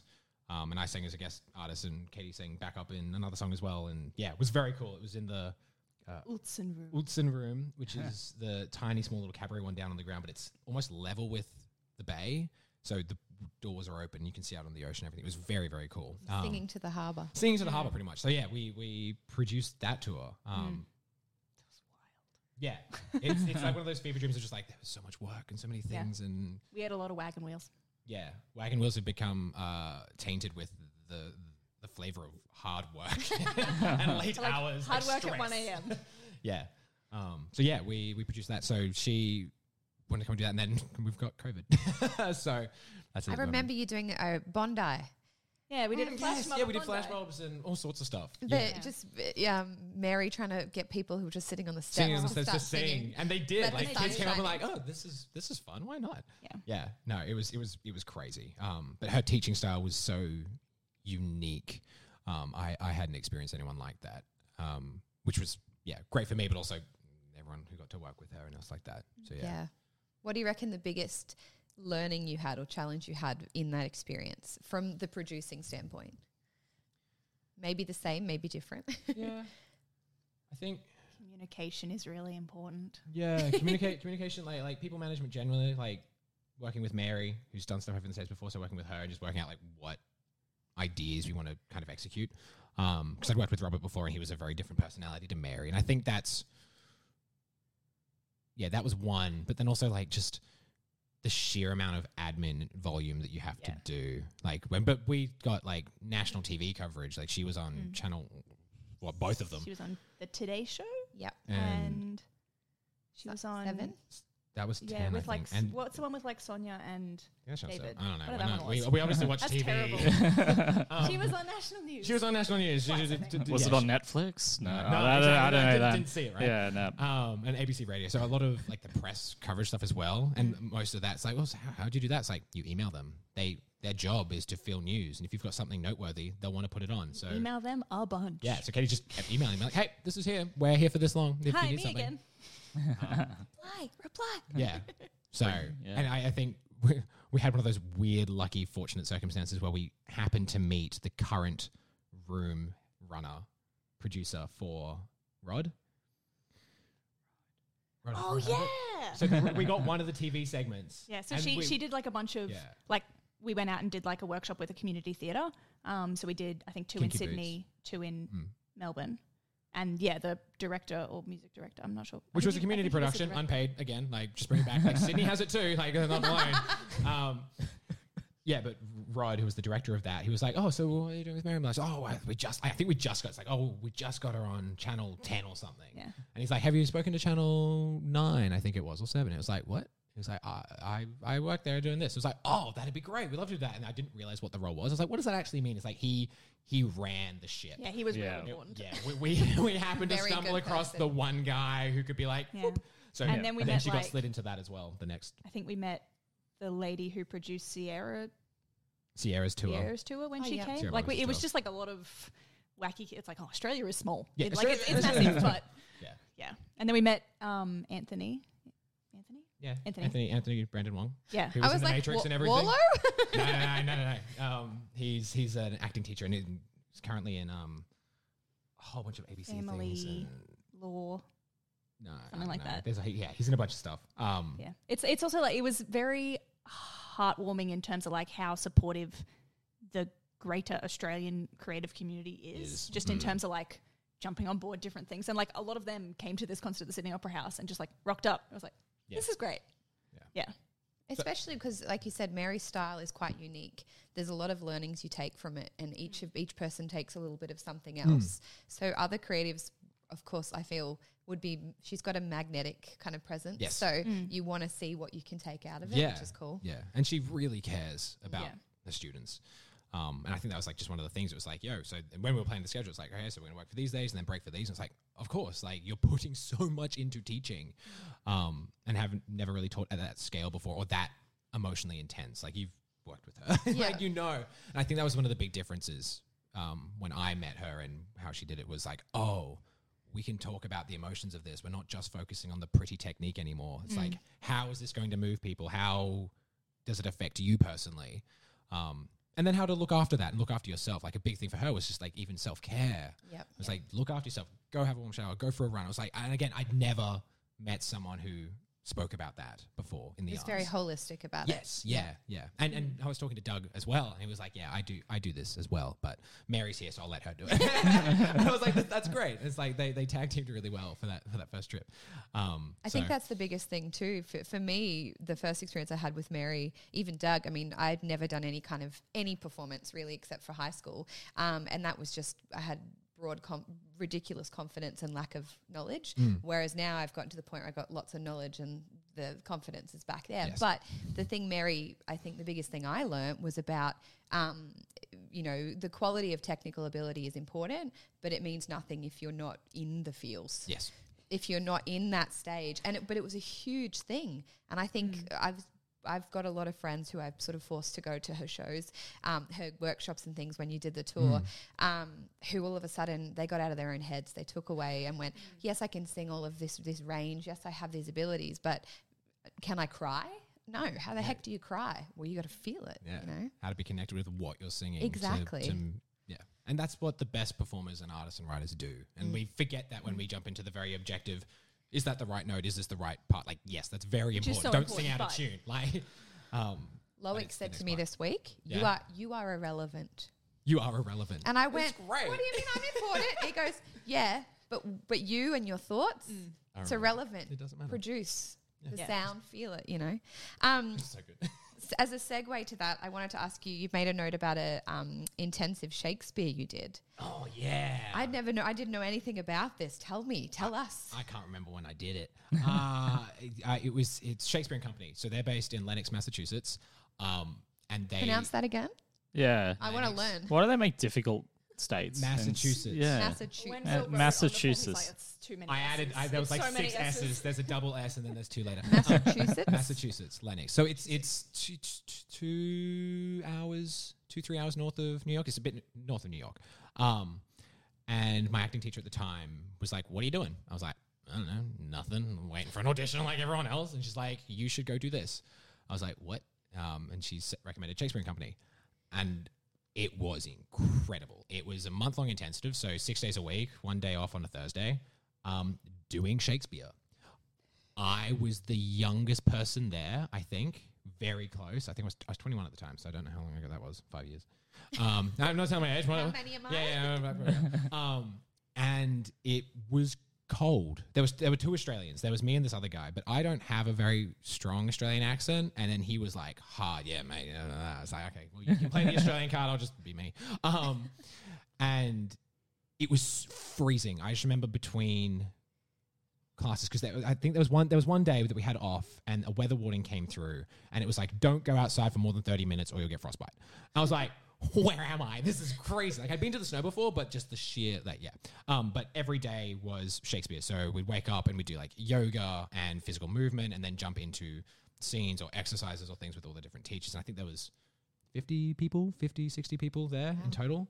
And you stay on site in the dorms and everything. But having not done any Shakespeare, to come out the other side and be like, okay, I know my way around a script. I know, and I am Shakespeare. I am Shakespeare. there was one night, and I was learning the scene that we have to do at the end of you do this showcase thing, and you're breaking down part of it. Kristen Linklater has a system where you break down the vowels, so it's like zoo or shore sort of thing, and I'd been doing that to my script, and there was just one night where I'd been learning lines, and I dreamt in Shakespeare, and it was the most bizarre thing. It was like, it was just a dream from the things you were doing. It was like my brain was hearing words and speaking in it, making sense. I was just like, wow, this is wild. But yeah, that was, I can't recommend that enough to people who want to do acting. Like, it was so good and very intense. Like, I've never really wanted to go to a college or tertiary institution for a long period of time. I was very much like, I'll find the best teachers who've trained the people who do that or afterwards. But yeah, that was just, a whirlwind of cold and freezing and Shakespeare with some incredible people as well.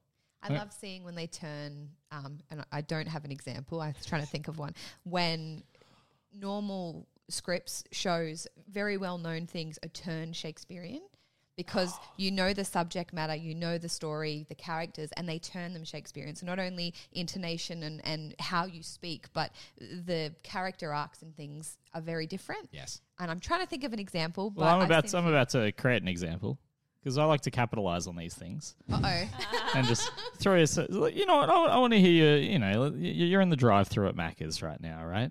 Yep. But Yes. suddenly, you're Shakespeare. What would you order? Walk me through your order.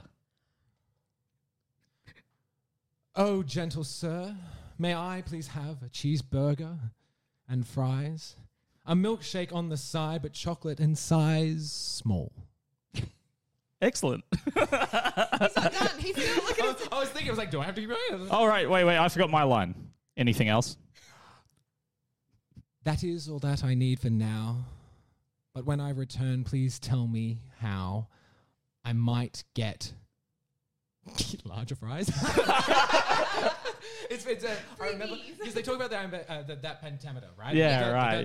Yeah. And one of the things that they very quickly beat out of you is do not do da-da-da-da-da-da-da because it's so robotic. Yeah. The language lends itself to it when it's written, right? Not made up on the spot. That it feels so natural when you like you touch it a little bit and then step back and go back to the human emotions and that. Like, what? I don't have to get the notes right and do this. It was very cool. I like what you said about being irrelevant. There's a book called Irreverent Acting. Yep. And I was like, what does irreverent mean? It's like, it doesn't matter. Like, it's like a lack of respect for. And I was like, oh, we place such a high standard on like Shakespeare and all this. It's like, he just wrote things and he stole things. Doesn't matter who you are. It matters who you become or who you portray and how well you portray it. It's about the art as opposed to the self. I mean, even though the self is important in acting, we all know that, but like being able to remove the ego in self when you're performing. And that's such high standard that you attach to it. Like, you don't have to, like, yes, work hard and keep it good, but you can still play. Like, it's still fun. I'm not working as an actor. Like, when I'm on stage, it's a play. I'm playing. Like, you see rehearsals. I mean, I referenced Hugh Jackman before because of Music Man, but you see him in rehearsals and he has the knowledge. People know him when they see his face, but in that environment, he is another person in the performance space rehearsing, and there is no ranking. No, he is just performing. Yeah. I mean, it's really cool.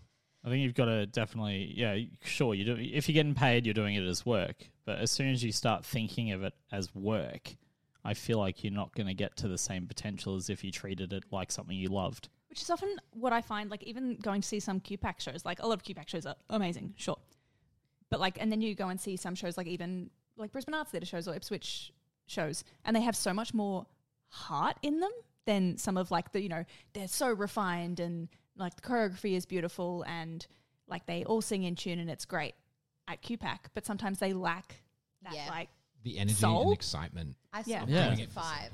I saw 9 to 5 with Mum a few months ago, and that would be. I was trying to pinpoint what it was. They were all incredible. The Marina Pryor was in it. Like there was great standard, but I was like, just Enjoy step yourselves out, a bit step more. out of line. Just push a bit more belt. Just be grungy. Do and something gritty dirty. and, Do something messy. Yeah, and I think that honestly comes from being and doing that kind of theatre.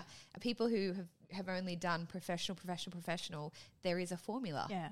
You And know, that's something you that have to I- know your part of rays. You But have it's to also know. work. Like you've been doing it again. Talking to my cousin, I was like, "How many times have you done this show?" He's like, "Thousands, like He hundreds knows and hundreds and hundreds." exactly. You know exactly. And it's happened to me like once or twice where you're in a show and your brain just goes elsewhere. Yeah. And it was particularly Avenue Q. We've done it so many times, and I'm here with the puppet, and I'm having a conversation with my head. I'm still singing the lines. I was like, "Okay, at some point I have to get back into this." Right? I was like, "No, just let it happen." And I was talking to him. I was like, "Do you think about what you're doing when you're on stage when this happens?" Like, no, it's like, it's rote now. But the audience doesn't see that or feel that. So it doesn't take away from the performance in that case sometimes.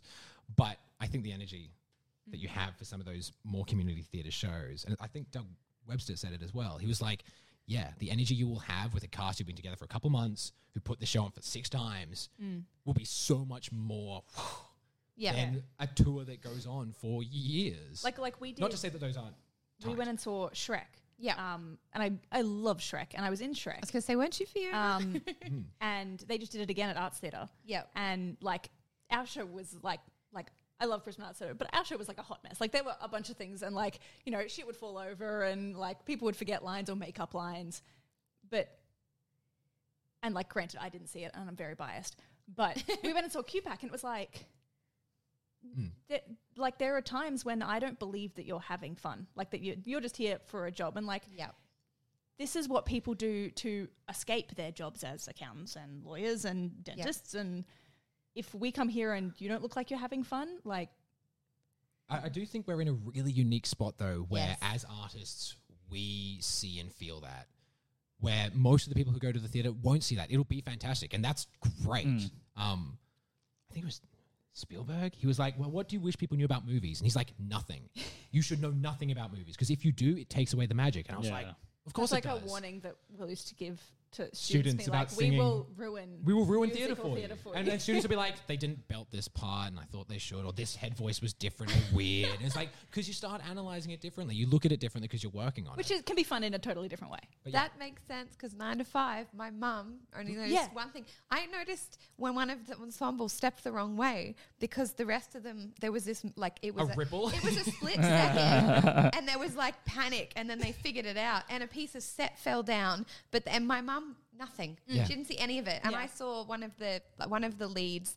I think he was tired. Honestly, you vocally notice tired. fatigue. That's the one And thing you'll see. he was doing some high bits and pieces, and I saw him sort of wobble his way out of it. Yep. And I noticed that, and she just went, "What a phenomenal performance!" I'm like, "Yes." Did Yeah. you see that? She went, "No."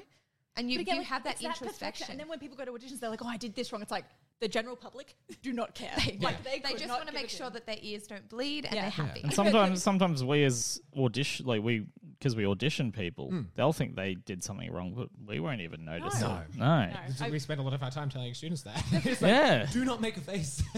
If you do something wrong, Do not, don't make us realize you've done something wrong. Just keep Through keep it, going. perform through it. I think the first time I was actively aware of it, it was like 2015 or 16, I think, and I had done like a few shows as ensembles and understudies. I hadn't done any leads, I don't think.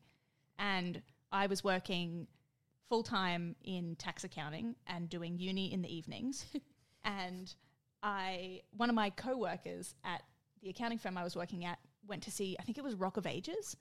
And That's right. everyone in my like theatre music circle trashed the hell out of it. Were like, it was like shit for all of these reasons. I didn't like this, and I didn't like this, and I didn't. Anyway, Plot was bad, this story guy went and saw it, and he came to work the next day. Was like, that is the best thing I have seen in my entire life, and I'm so inspired. I was just like, what? And there's nothing wrong with that. Like what? And there's nothing wrong with that. Like, and I think particularly when you start looking at commercial art and jumping back to the business side of it, like those shows are there because they make people happy. Like We Were Rocky, we've done that. It's not a particularly well-written show, but people love it. Like you're not there for the plot. Yep. And the reason that formula is there is so that no show, in theory, is below or above that standard. Yeah. Like you can go 2 nights in a row and you'll have the same experience for the most part. Yeah. Whereas in amateur theatre or It fluctuates. you're like you carry each other. I Yeah. did Jungle Book and lost my voice. Yes. And I was the lead, and the Bagheera. No, sorry, I was Bagheera. Baloo could see it and was like, okay. And he, the gentleman that played Baloo, was not a singer. It was his first time ever singing. And he literally just made up a bunch of stuff because I was like, nothing was happening. Yeah. And it was so funny because I'm like, that's the show lots of people came Yeah. that I knew. The next day it was completely different. I'm like, you don't get that in Yeah. QPAC. But the ones that you, because very occasionally in like professional shows or even like professional concerts and things, stuff goes wrong. And they're the best moments. Like we went and saw Billie Eilish and she had a sneezing fit in the middle of it. Yeah. And it was like one of the most wholesome moments of the whole show. Because it was like, oh, you're just a person. You get to see And- them. Or Yeah. like the mic pack falling out the back of Oh, someone who's doing yeah. it. We saw last 5 years and this mic pack fell out. And we just loved her so much more for when she finally got to this Yeah. moment, and it happened to be when It she was striking during her pose. like the audition song in the last 5 years where she's like auditioning again and again and again and it keeps failing. going wrong and failing and failing. And it happened to be that her mic pack fell out during that song. It was so Method. good. Yeah. And it, Yeah. it was great. So yeah, it's That's actually something that was big for our last production was I spent honestly a third of the audition rehearsal process teaching people how to work out of a problem because it was largely immersive in improv. Yeah. The most problematic experience in immersive performances is when things go wrong, whether it's the audience, it's never going to be the same. And it was crazy because some of the people, like I'd mentioned, had graduated from pretty prestigious institutions, had never been taught to adapt or improvise. It was always follow the script, do these step left, step right. And it was so much fun to watch them learn because when things went wrong, and they really did. We were in a particular place with a model train that you could sit on. The train literally broke in the middle of the experience. This was like on like a historical village. They had to learn as actors what to do. And it was great to see because they were like, oh no, the train's broken. There must be a dead body or something. Like they went in this journey and I'm like, that's a skill. And it's so good to see it in big professional productions when they adapt. They don't, you see people who literally freeze because they have no skill set to go, what do I do? think And the like curtain not ready just to come goes up. down. yeah. I think we were thrown into the deep end quite early with our experiences as an event and a theatre company. We had that train issue. We've had high prestigious people that we've just thrown on our cast just because we knew their name, and then they just walk off stage mid-scene because they forget their lines. They don't improv. They just walk off stage. But that's what I mean. Like it's so fun to have different skill sets to Yeah. learn To as see. a But performer. it's also and like director. all about balance. Like, and like yes, you need like the training that will make you sing in tune and let you be heard and make sure you don't like face the back wall. And the technique and the endurance to be able to do it 8 shows a week. Yeah. Like, that's the other thing. Like that's incredibly difficult. But You then need there's to train like for that. the creative joy that if you lose, which I think is something that can happen with like really intense professional training. I think it was like it wasn't the closest to professional, but I was doing like a singing gig in it was Christmas. It was like the first Christmas out of COVID, and I got it because I knew the choreographer, and he was like, "Hey, I got this thing. I need to get someone to sing." And the other singers I was with had all done professional theatre in some capacity. Most of them would be down in Sydney or overseas doing cruises. All of them, 2 of them were reskilling currently because they couldn't get consistent work or just the back and forth of contracts and everything. And they'd lost the fun and the joy of it. I was like, yep, I don't need to go any further with this. I can see my life 10 years from now and I'm going to be doing the exact same thing because it's not going to be there. It's when it turns into a stressful role that you think, you just start relucting it, like wanting to leave, wanting to, like, is this the last performance yet? Like, Exactly. yeah. Get up. Same but different. Same but different. No, pretty much the same. Same thing, collaborative. I think it depends on the project, really, but you want to know what the people you're working with want to bring to the table. And I think as a director, you kind of set the vision of like, okay, this is where we're going. And ideally, you hire people or cast people who agree with that. Fit the bill. And then go, cool, I'm going to bring this, I'm going to bring that, and you can see, and then shape it from there. Like honest, open communication. Yes, where communication is like it. If you can't talk to people about the hard stuff and the easy stuff and the good stuff and appreciate them for their time and what they're bringing, you're missing out on so much. Yeah. There's got to be a limit to that, though, because I think Siobhan's trying to teach me that limit, because when we hire our cast, I want them to be involved in everything. Like, I'm like, you know, help me with this marketing, help us do this, help us do that. I think there's the line, and I think doing a show at the moment where we're not producing it, we have nothing to do. We'll assist with the marketing, and that'll mostly be like interviews and press and other photos and stuff like that, which is kind of normal. But as long as they know what they're getting involved in and they're okay with it and you've had that conversation, yeah. Like, hey, would you mind helping with this part or that part? What do you want to be a part of? Like, we're at the point now where we have a lot of half-baked skills. And I say half-baked kind of loosely. Like, we can do a lot of things. If you said, go put on this show, we could do A to Z of it. Yep. We could act, be in it, produce it, market it, do all the set and lighting.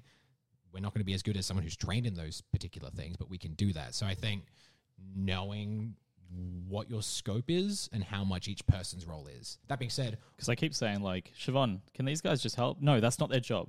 No, that's not their job. and it depends. I think it depends.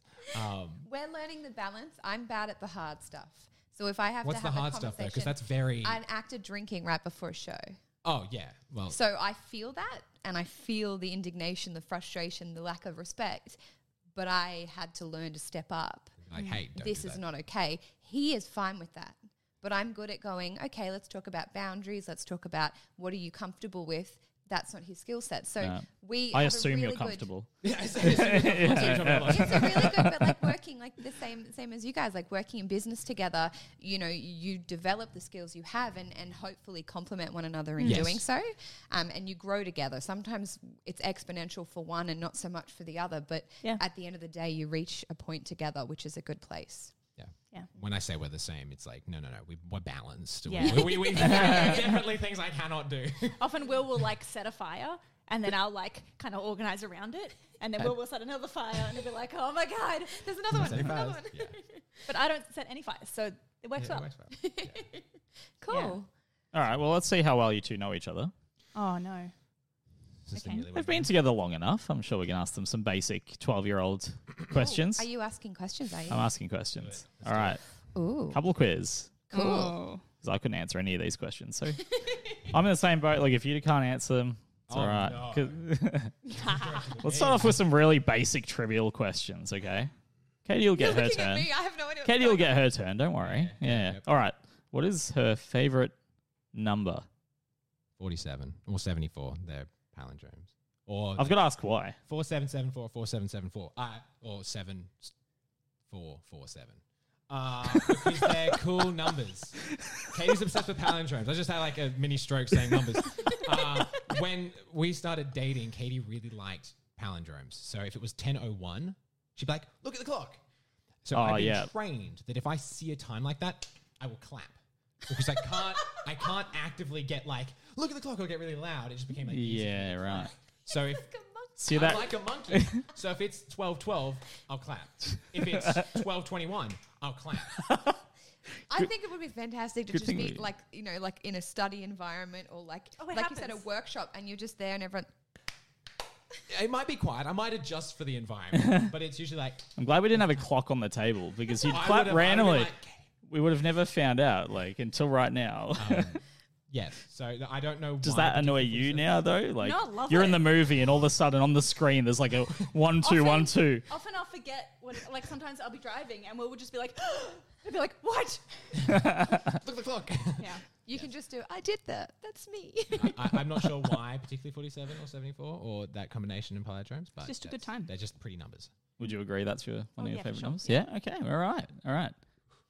And worried tick, now. we'll just do a little ding sound. Katie, what's his favorite number? 21? Yeah. Yes. 9 plus 10. Yeah. 21. I know, cool number. Yeah. I know all the American movies like 21. That's the age. Blah, blah, blah. It's like 21st birthday. All that. Blackjack. Now I'm past it. It's like screw it, it's just a number. But yes, that's All right. There was all a right. time. number. There was Yeah. a time Yeah. where that was exciting to be that age or get to that age. There was a time. Yeah, Okay. What is Katie's favorite food? there's a lot. If say like you when you give her a phone with Uber Eats, what do you want? Pick We something. don't do Uber Eats. We live in the middle of nowhere. It's mashed potatoes up there really high. The Irish Yeah. blood in her is strong. Guinness on the other side of that. That's occasional. Chocolate and mashed potato. Yeah. Probably Not Chocolate. not together. Not together. That's an experience. Yeah. Iced chocolate. Yeah, that's right. Yeah. Yeah, that's Did you have something like so? That's you reckon that's your favorite? If I asked you what's your favorite food, what would you tell me? He is right. There are many. Yeah. But mashed potato is definitely There you go. it's at the top. I think it's the difference between what she thinks her favorite food is and what I know her favorite food is. Yeah. It's What like do you want I'm- for dinner? I'm fine with cultured. anything. I like other Salad. things that aren't mashed potato. You don't make friends with salad. I Anyway, do. you do. All right. So anyway, sorry, I answered the next question. What's his favorite food? Does it begin with an S? You're a very simple person. Will likes lasagna. He's not giving you the your correct nod. Well, He's I giving mean, you the. Yeah. It's like there are foods that Will likes because he can make them, and then there are foods that Will likes because he likes to eat. But like the foods that you like because you like to eat are like Weet Bix. Wheat Bix could not be someone's favorite food though. Surely. It depends on what you define favorite as. I'm super consistent with Weet Bix. I have a question for you. That's a segue. Have you had Wheat Bix with Vegemite on it? No. But what do you have Vegemite with? Well, Crustkits and cheese. Duh. Yeah. Wormies. No, wait. Crosskits don't have wormies. Saladas? Yeah. All right. So what's your favorite food, Will? I'd probably say a steak. oh A yeah, steak? Really, like a pub. Yeah.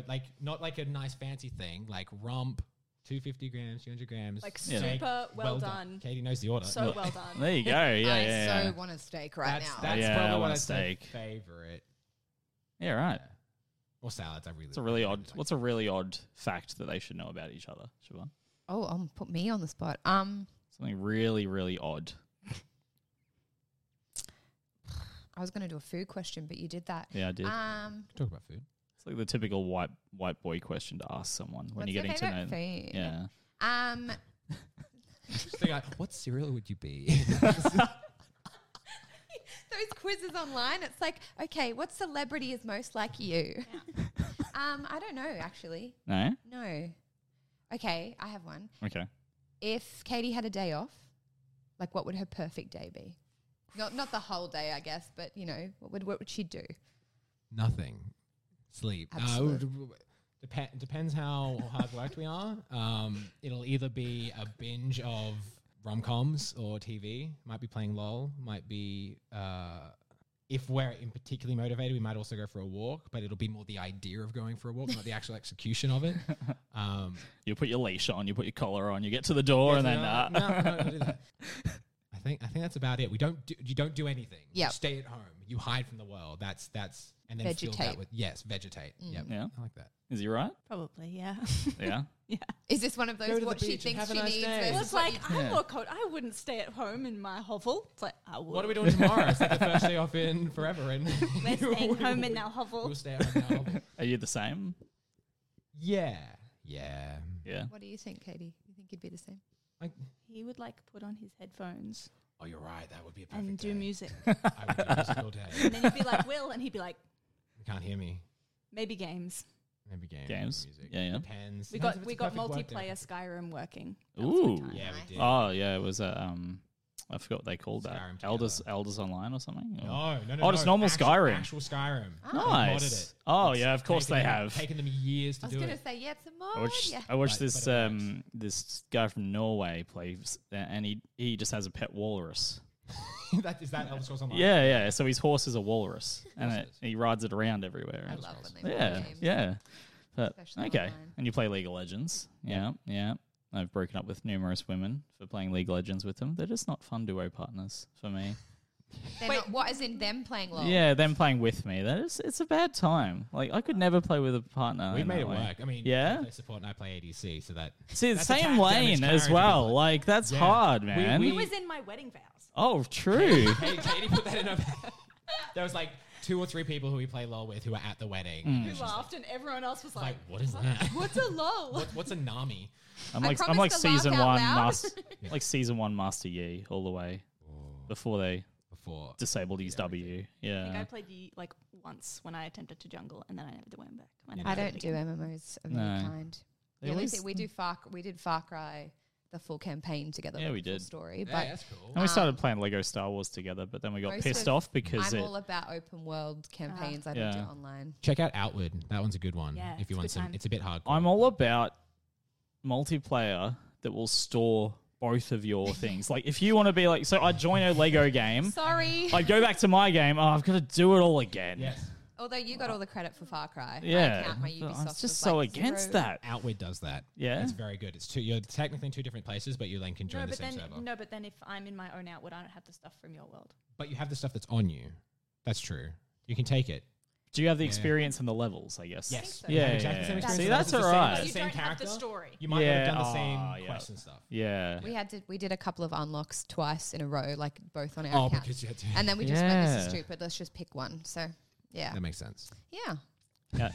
Well, that's cool though. Games. Yeah, we got to talk about games for hours. We could. So this Like, is we actually really a could. creative gaming Yeah. podcast now. Well, on that, yeah, my brothers are looking at making a game for Screen Queensland's game grants that come out in March. True. So, That's cool. yeah, that's the other thing. I'm It just- would have some pretty amazing music in there. Yeah, I hope so. Surprise!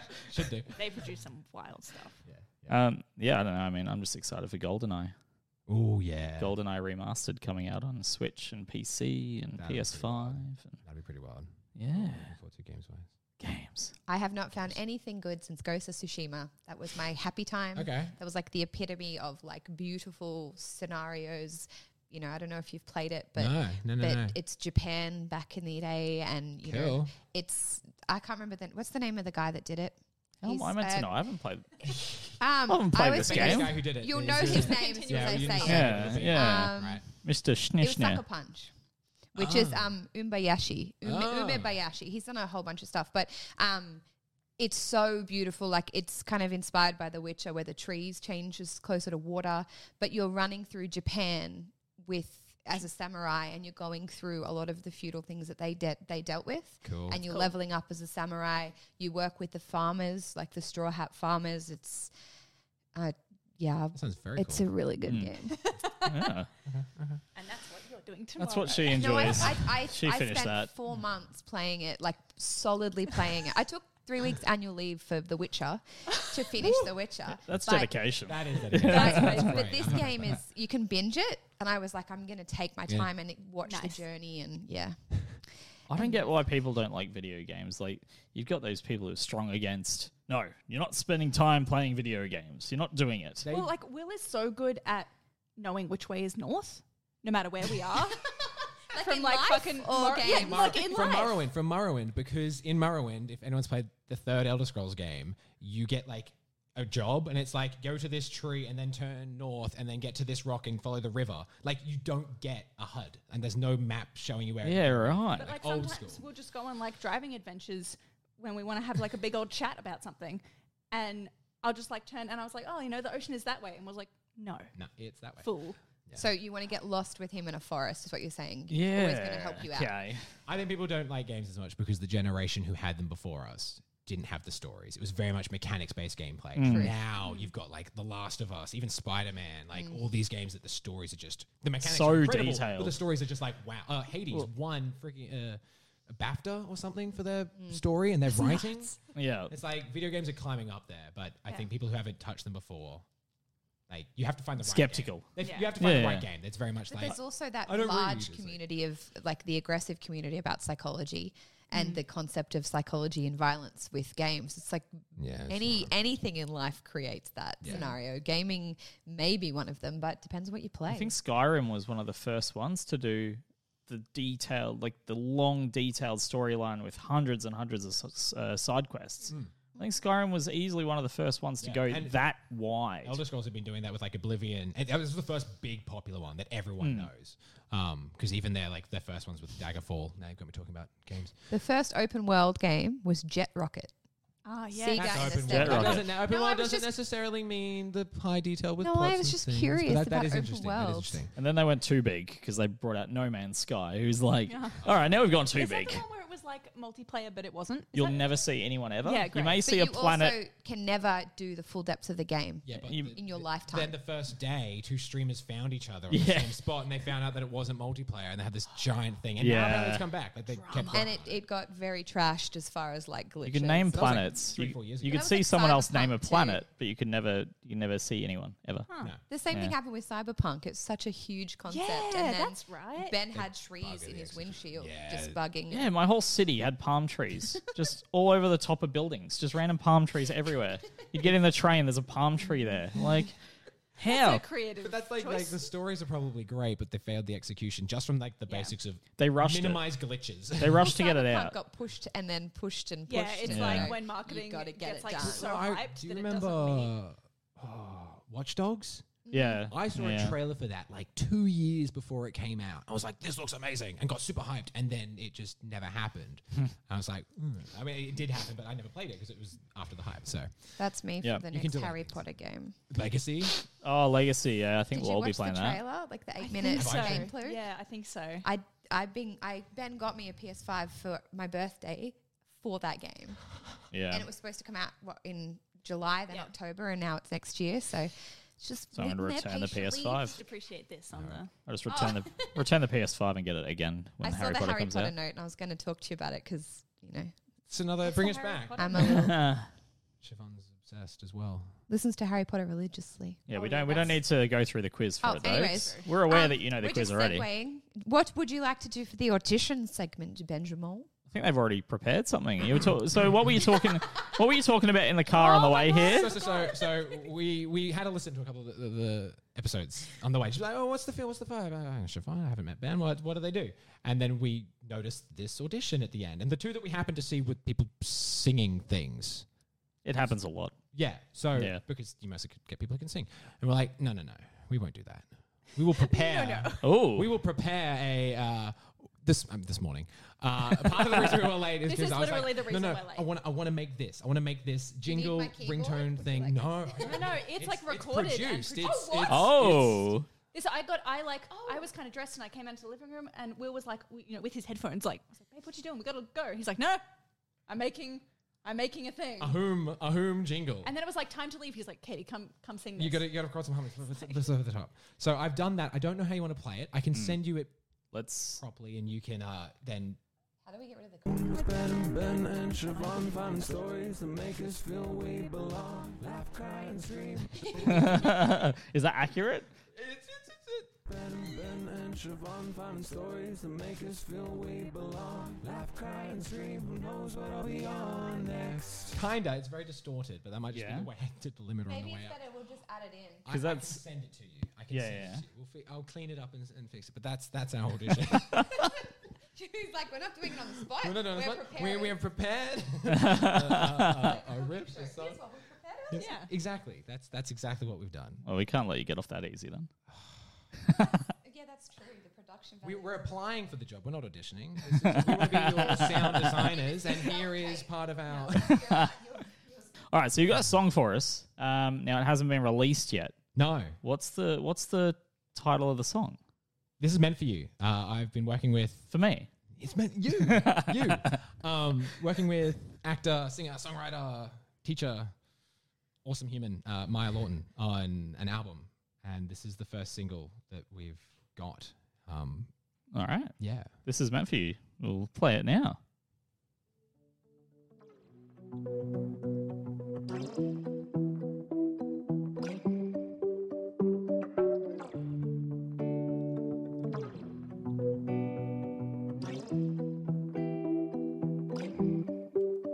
You don't tell me, so I don't tell you.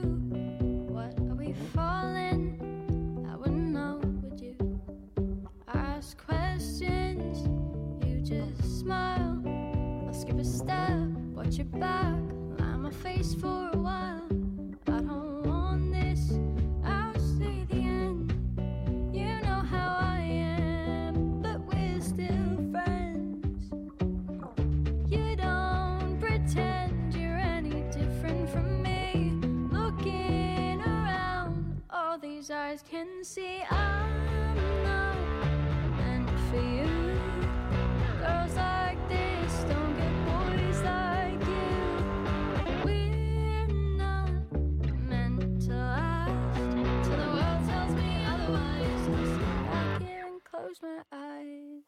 Wait a second, this ain't right. You've got my hand and my plans, but scared shitless behind side. I don't want this, I see the end. Skip a step, watch your neck, behind my face till 10. You don't pretend you're any different from me. Looking around, all these eyes tell me I'm not meant for you. Girls like this don't get boys like you. We're not meant to last till the world tells me otherwise. I'll sit back here and close my eyes. Back here and close my